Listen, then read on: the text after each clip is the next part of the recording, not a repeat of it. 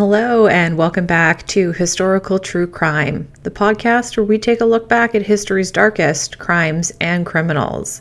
I'm your host, Lizzie, and today is episode 19. Our story will begin in the late 1800s, and this case and murder has a very royal connection.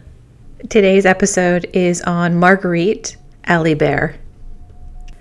As most of you are probably familiar, the English royal family is constantly making headlines, but it's not the first time the family faced a scandal, and I'm sure it won't be the last.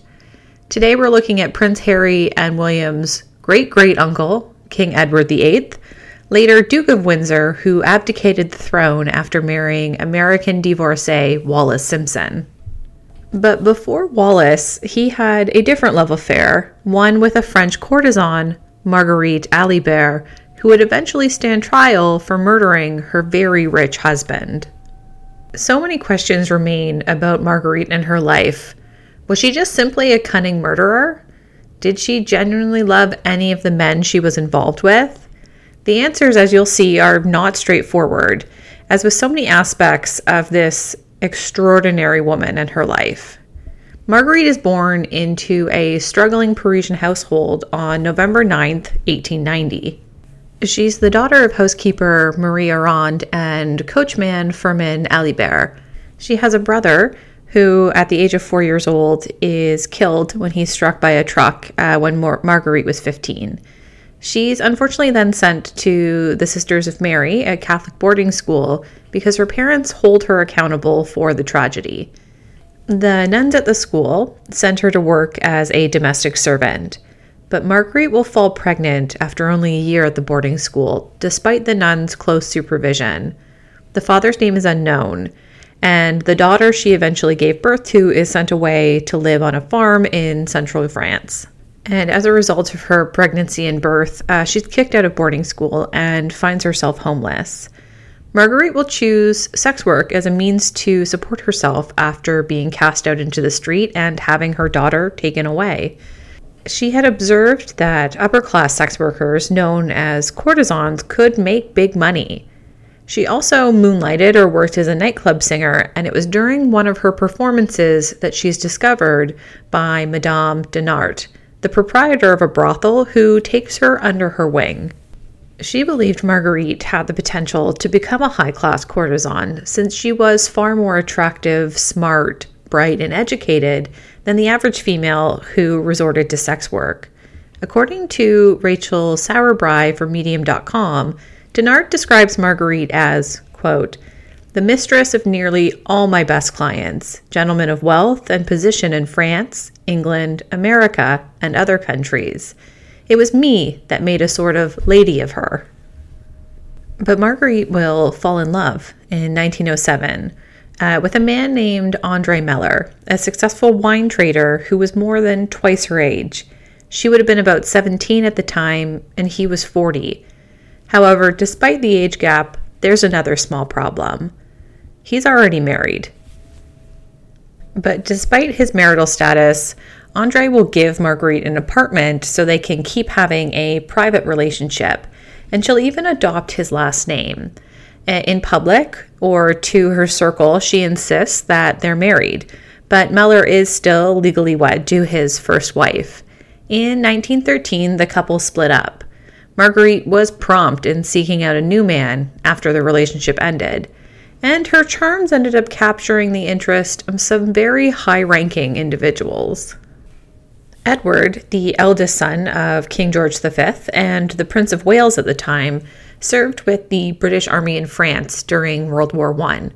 In April 1917, while on leave in Paris, he is introduced to Marguerite, a young 24-year-old courtesan, and he was enthralled. Edward had already lost his virginity to another courtesan, but his friends believed that the 23-year-old required a comprehensive education from an experienced woman in terms of sexual experience. It's planned that the two would need to meet because a friend was already familiar with Marguerite. In his book, The Prince, the Princess, and the Perfect Murder, historian Andrew Rose claims that the prince fell in love with Marguerite at first sight and remained in love with her for at least a year. Rose writes, "She evidently taught him a lot about sexual technique. All these stories about him being taught sexual technique by Wallis Simpson, I'm afraid that's really out of the window. If he hadn't learned his sexual techniques from Marguerite, he wouldn't have learnt it from anybody." Now, Marguerite was allegedly a little bit mean-spirited, had a bad temper, and frequently slept with a gun under her pillow, according to Rose. But she also possessed other great qualities, like intelligence, wit, and sexual prowess. As a result, she is in quite high demand as a courtesan.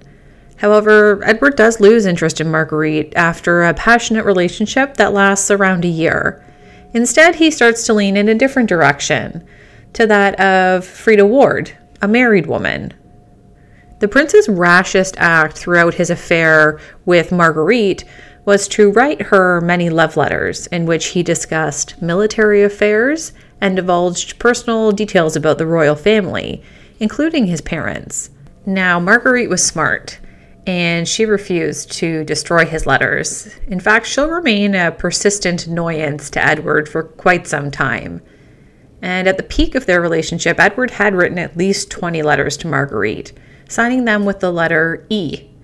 In some of these letters, he addressed Marguerite as mon bébé, or my baby, and alluded to his tough relationship with his father, as well as describing his official royal duties as, quote, stunts. Again, according to Rose in his book, the prince wrote to his advisor, and he said, quote, "Oh, those bloody letters, and what a fool I was not to take your advice over a year ago. How I curse myself now. Though if only I can square this case, it will be the last one, as she's the only woman I've ever really written to. I'm afraid she's the 100,000 pound or nothing type, though I must say I'm disappointed and didn't think she'd turn nasty. The whole trouble is my letters, and she's not burnt one." But despite all of this, Marguerite does move on again very quickly from Edward. And Charles Laurent will be her first legitimate marriage, and he's a man she meets in 1919. But the marriage quickly fails, and it ends after just 6 months.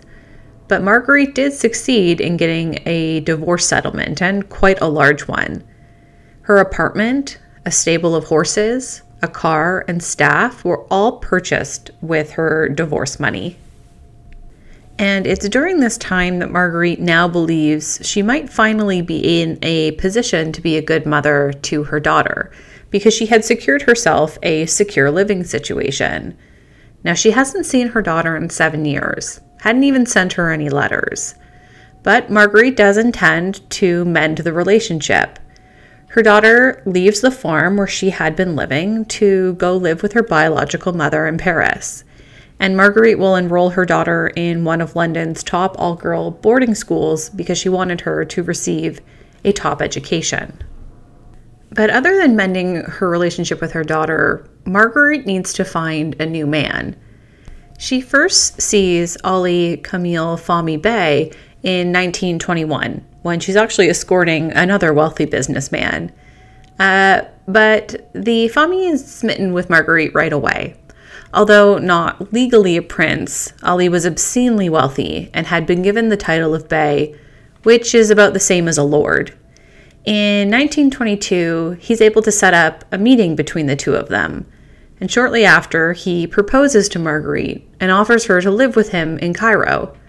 She first declines to move to Egypt and wed him, saying she just needs time to consider it. Eventually, however, she does decide, and she accepts his proposal. She reasons that even if things don't work out, she could still get a divorce, as she had done with her previous ex-husband. So it was better to be married to him, even if it's only for a brief period of time. Even better, she anticipated receiving a substantial divorce payment because of his enormous riches.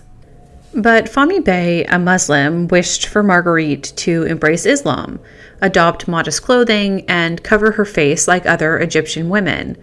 Now, she insists on having a prenuptial agreement so that if she married him, she would be free to wear Western attire and could divorce him later on if their relationship didn't work out. But only a few days before their wedding, Fami Bey will tear up their prenuptial agreement, and she'll have no evidence whatsoever that he ever agreed to those requirements.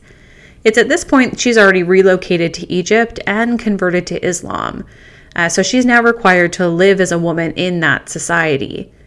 Additionally, Fami Bey declared that he wanted numerous wives, which was permitted in Islam. She's suddenly stuck in a terrible marriage with no way out, because she went into this with no idea about Egyptian customs at that time. Marguerite becomes increasingly dissatisfied with Fami Bey's treatment of her, especially in a sexual sense. His purported homosexuality was the subject of gossip throughout Egypt, and Marguerite even once asserted that she had been torn during unnatural sex. After about a year of marriage, she persuades her husband to take a trip to London with her so that she could see an opera. The couple end up staying at the Savoy Hotel. The pair goes to see The Merry Widow on July 9th, 1923 in London. But they get into a fight when they get back to the hotel, and the Bey leaves the room for a while. Then 3 shots are heard at around 2 o'clock in the morning. Marguerite had executed Fami Bey with a Browning .32 revolver she had been keeping under her pillow. Fami Bey will pass away from his injuries an hour after Marguerite is taken into custody. It appears to be a fairly open and closed case. But things aren't always what they seem. Now, if Marguerite had murdered her husband in Egypt, she would have faced the death penalty immediately for killing a nobleman. But, and who knows if this was premeditated, that's up for debate, they weren't in Egypt, they were in London. And she had the chance to utilize her contacts to her advantage and try and save herself. Marguerite would seek out Prince Edward for a favor in the royal court. She dug up those naughty letters from their past that she'd been saving all these years and used them as blackmail. Now, her plan is a complete success because the royal family does everything in their power to prevent her from being imprisoned for the murder of Ali Kamil Fahmy. Edward's secret past was temporarily buried because he's also whisked away to Canada during the trial as part of a royal visit. Rose writes in his book again, quote, "This was a show trial. The authorities wanted Marguerite to be acquitted. A murder conviction would have been catastrophic for the crown. It was agreed upon by court officials that Prince Edward would not be brought up during the trial and that her past as a courtesan would not be discussed. Marguerite was described to the jurors as a battered wife who eventually snapped. Her prior work as a sex worker was not acknowledged, and nor was the prince's name ever mentioned." Marguerite is able to portray herself as the victim and presented herself as a helpless white woman in need of rescue from an oppressive husband. And the racism in Marguerite's own testimony was pervasive. She states that one of Ali's harshest deeds was compelling her to mingle with other non-white individuals, especially black servants, in order to damage his reputation and enhance her own. Now, the ploy works because after just 1 hour of deliberation, the jury find Marguerite not guilty of either manslaughter or murder. And the victory of Marguerite appears to be lauded in headlines all over England and France. The front page of the Yorkshire Evening Post even read, "Madame Fahmy acquitted, verdict cheered." After being set free, she moves to Paris and carries on dating wealthy men. She even refers to herself as Princess Marguerite. Despite this, she's actually not permitted to keep all of Fami Bey's money because, according to the legal system in Egypt, she was a murderer.